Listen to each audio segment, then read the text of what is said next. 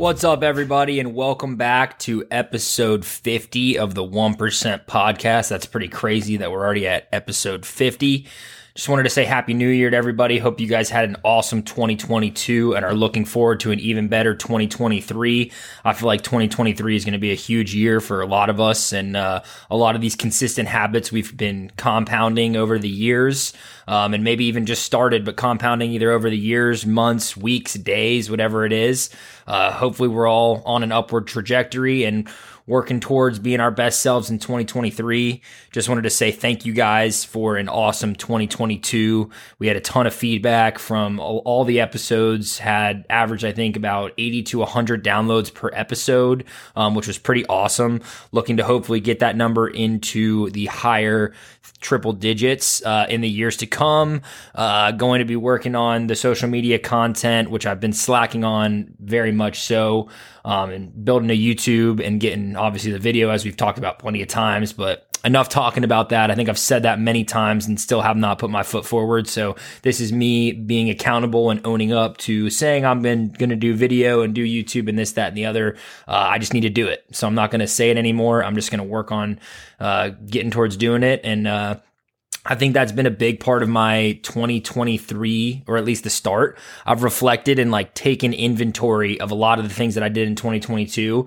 I think I did a lot of positive things and a lot of things right. And I think a lot of you guys can relate to this, but I also know that there were things and key things that I've done wrong. So a lot of times, if you get discouraged at work or something pops up or there's time to make an excuse to not do something or not do that, a lot of times it's easy to just make the excuse. This year I have made it 100% a priority to make sure that I'm taking accountability for my actions, reflecting on each day, and making sure I'm not wasting any time to be productive, whether that's in the gym, whether that's at work, whether that's, with my family or, with Nina or whatever the case may be. I want to be present and I want to take full accountability and ownership for all my actions throughout the year.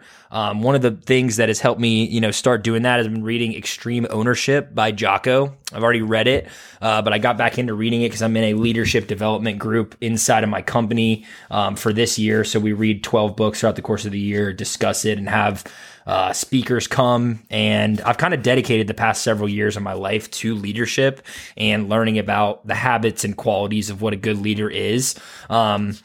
So I just kind of wanted to share a few of the things that I've read thus far. I'm only a couple chapters into the book, but it's just been awesome. So Jocko talks about leaders thinking objectively and not subjectively. So not letting any of your emotions or feelings get involved into any of the decisions that you're making, whether it be with friends, family, business, or whatever the case may be. And I think that that's been a huge help for me, thinking objectively and not subjectively and leaving my feelings out of a lot of the decisions that I'm making. Another thing that he says is leaders should never be satisfied. So no matter how good or how bad something is, there's never any time to be satisfied. There's always time to keep improving, because you have to set an example for those around you.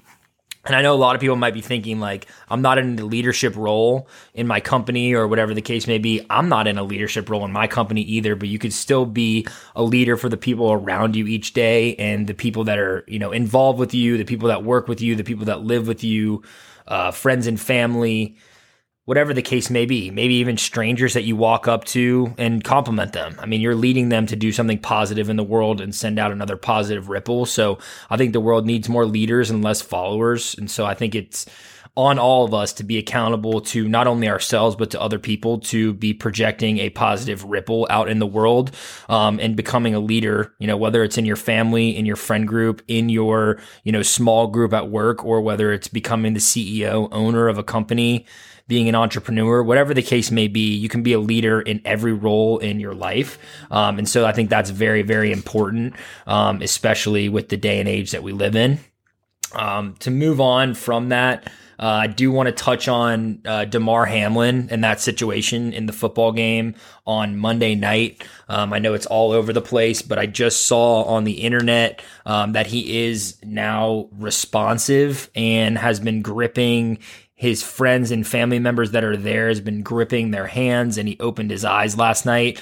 I think it's been unbelievable to see the impact that not only he's had on his community and things that he's done prior to him being this well known, but I think that the response from the world has been pretty unbelievable. It's pretty crazy that it took something like this and somebody almost, dying on live TV on a football field for people to come together. But if people could come together for things that were not as tragic as this and, quit all the fighting and the politics and this, that, and the other, I think the world would be a lot better place. So I think we should all remember that going through our day-to-day life, because there's a lot of things that may upset me or tick off my day by something that someone says politically or this, that, and the other. And just that stuff doesn't even matter. This has kind of given me a perspective of, there's a lot bigger things than what's going on, on TV, especially being involved with your friends and family, because you never know what's going to happen and where life's going to take you, and life could be over in the blink of an eye. So I think that it's very important to, like I said earlier, take inventory of those around you, be present, because you never know when it's going to be your last day or when it's going to be, friend, family member, relative, coworker, whatever the case may be. You never know when it's going to be their last day. So I think we should all start living more like that, myself included. As I mentioned over the holiday break, everybody's so cheery and happy, and then something like this happens and everybody's praying and everybody's coming together as one. I think if the world was like that 12 months out of the year, 365 days of the year, there'd be a lot more people that are a lot happier with themselves, and the world would be a way, way, way better place. So praying for Damar Hamlin. Hope he's doing better. Hope to continue to receive positive news. He seems like an incredible guy. His toy fund has gotten up to $5.5 million last time I saw it, and his goal was $2,500. So just been blown out of the water. Just all the pictures of everybody wearing his jersey, the skylines being lit up blue and red. I think it's unbelievable, and I think that this just really shows the power of prayer is real, and it does work, because we have gotten some positive news. Now, obviously, he's not fully recovered, and there's a long road ahead for him to be recovered, but from all the stuff that I'm reading, it seems like everybody's very optimistic and positive, and it seems like this guy is a hell of a guy, and he's a fighter. So I'm praying for him, hoping that he does better, and it's pretty crazy. He's 24 years old. That's how old I am. When it happened, I just didn't even know what to think. I was pretty numb to what was going on, because it didn't look like it was anything super crazy. I mean, I thought he may have gotten a concussion or something, and it didn't look good at all. But when they brought the ambulance out and I heard they did CPR on the field, I was numb. I couldn't even sleep. I stayed up to try to figure out what was going on with him, to get an update. Shout out to the medical staff on the field. That's pretty incredible that, they were able to do that and be there for him in that time, and, just be able to, basically save his life on the field. And without them, this would be a whole different situation. So as scary as that is, I mean, shout out to them, hoping and praying that Damar Hamlin is doing better and continue to receive positive news. And then, to revert back to leadership, I think Sean McDermott and Zach Taylor, the coach of the Buffalo Bills and the coach of the Cincinnati Bengals, respectively, did an awesome job leading their teams through that, and their press conferences have been, pretty unbelievable how they've spoken on it, and hearing all the players and coaches who knew Damar Hamlin and how they spoke on him. I just think he's an awesome person, even though I didn't really know who he was until this happened. I think it's going to be incredible, hopefully, when he wakes up and knows that the entire world was cheering him on and rooting for him and loving him and trying to, pray him through this terrible circumstance.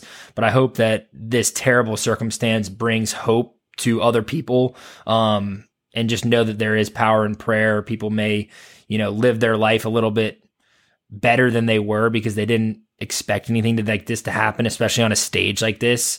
I just think we all need to be more invested in our day-to-day life and not trying to get to the next day, or not living for the weekend, or not living for 5 o'clock when you can log out of work and do whatever you want. I mean, I think we should all try to be invested. And if you're doing stuff and work that you don't thoroughly enjoy, go find something that you do enjoy, because we're way too young to waste away our lives. And I've heard way too many stories of people that just clock in from 9 to 5 for 35 years to get their pension and then retire. I'm not working my entire life to be able to do nothing for 5 years and try to be happy with that. I think that life is a lot more than just clocking in and out. And I think there's a lot of ways to make money, especially in this day and age. So, go make the most of your life and go live it. And so that's just to touch on Damar Hamlin. I don't want to talk too much about it, but praying for him and his family and all of his friends, and obviously the Buffalo Bills players and all the coaches and everybody that's involved in that situation. So hoping to hear some very positive news in the coming days. Another thing I've been doing this year, one of my goals, and I challenge everybody to do it, and we're going to do the 1% podcast, goal of the year, or, whatever you want to call it, challenge. I'm doing 100 push-ups a day. 100 push-ups a day.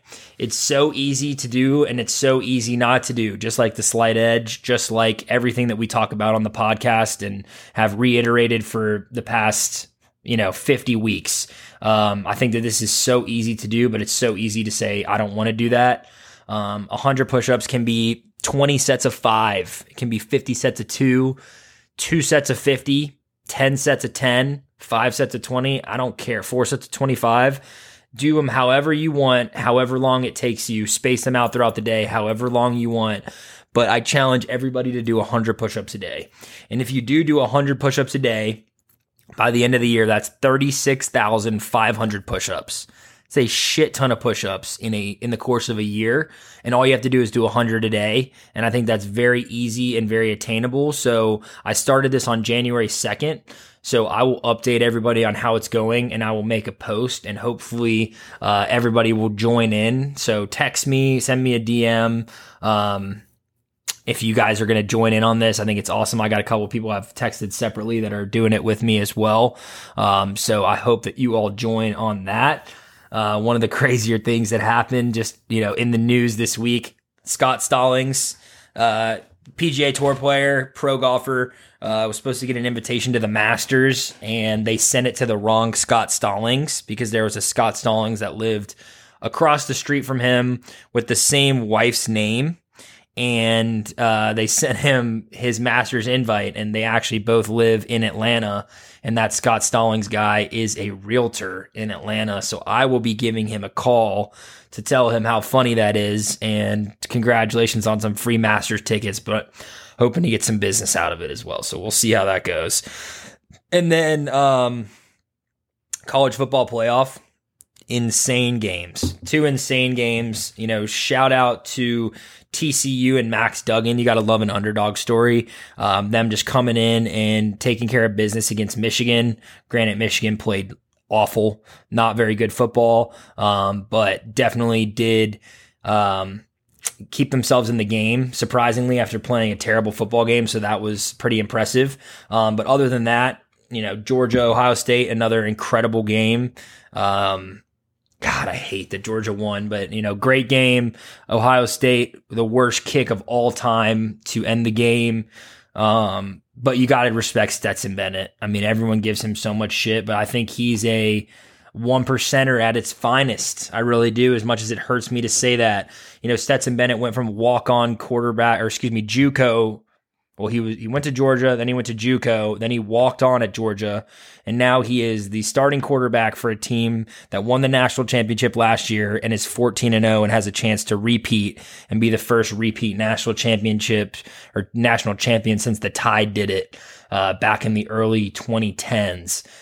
So very impressive, as much as I hate to say it. You got to respect him. I think he should get a shot in the NFL, at least holding a clipboard somewhere if he doesn't get to play. Pretty unbelievable what he's done. Pretty unbelievable season for them. Obviously rooting for TCU in the national championship, but that's what my heart tells me to do. But my gut says Georgia's probably going to smoke them. So we'll see what happens, but hopefully, at least hoping for a good game. And it's also insane that they're not going to let people tailgate in the parking lot at SoFi Stadium. They should never have a national championship game there ever again because of that rule. Not to mention, there's never going to be a team from the Pac-12 to make the college football playoff, and let alone the national championship. So there's no reason to have it out there. No team from the West Coast is ever going to win a natty. It should either be in Atlanta, in Miami, in, Texas. It should be somewhere in the Southeast, because those are the only teams that are going to compete for the national championship, in my opinion, other than maybe, Ohio State or Michigan, if they can figure out how to win a playoff game. So that was crazy, crazy night. Hope everybody had a safe New Year's Eve. I know the games were on night of New Year's Eve. I went to the aquarium.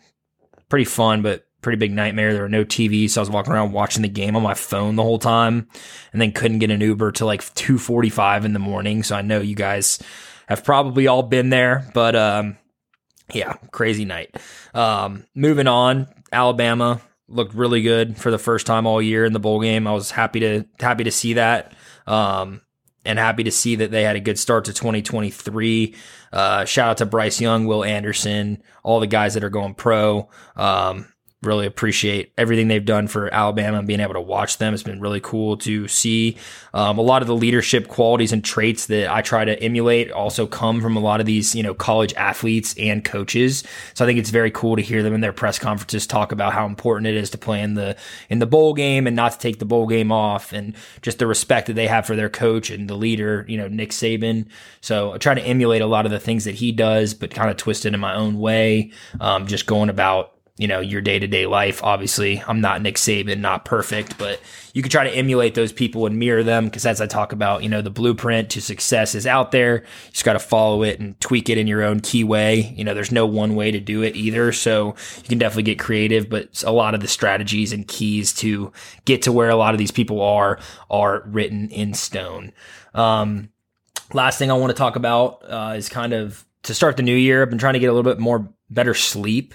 And being more energetic throughout the day, not needing as much caffeine, because I saw myself towards the end of the year get a little sluggish. Maybe that was just me being kind of burnt out from working and grinding all year. But I think that a lot of it has to do with my diet and drinking a lot of water. Felt so energetic this whole week. I'm super excited to, crush it at work this year. I've got a lot of goals trying to hit.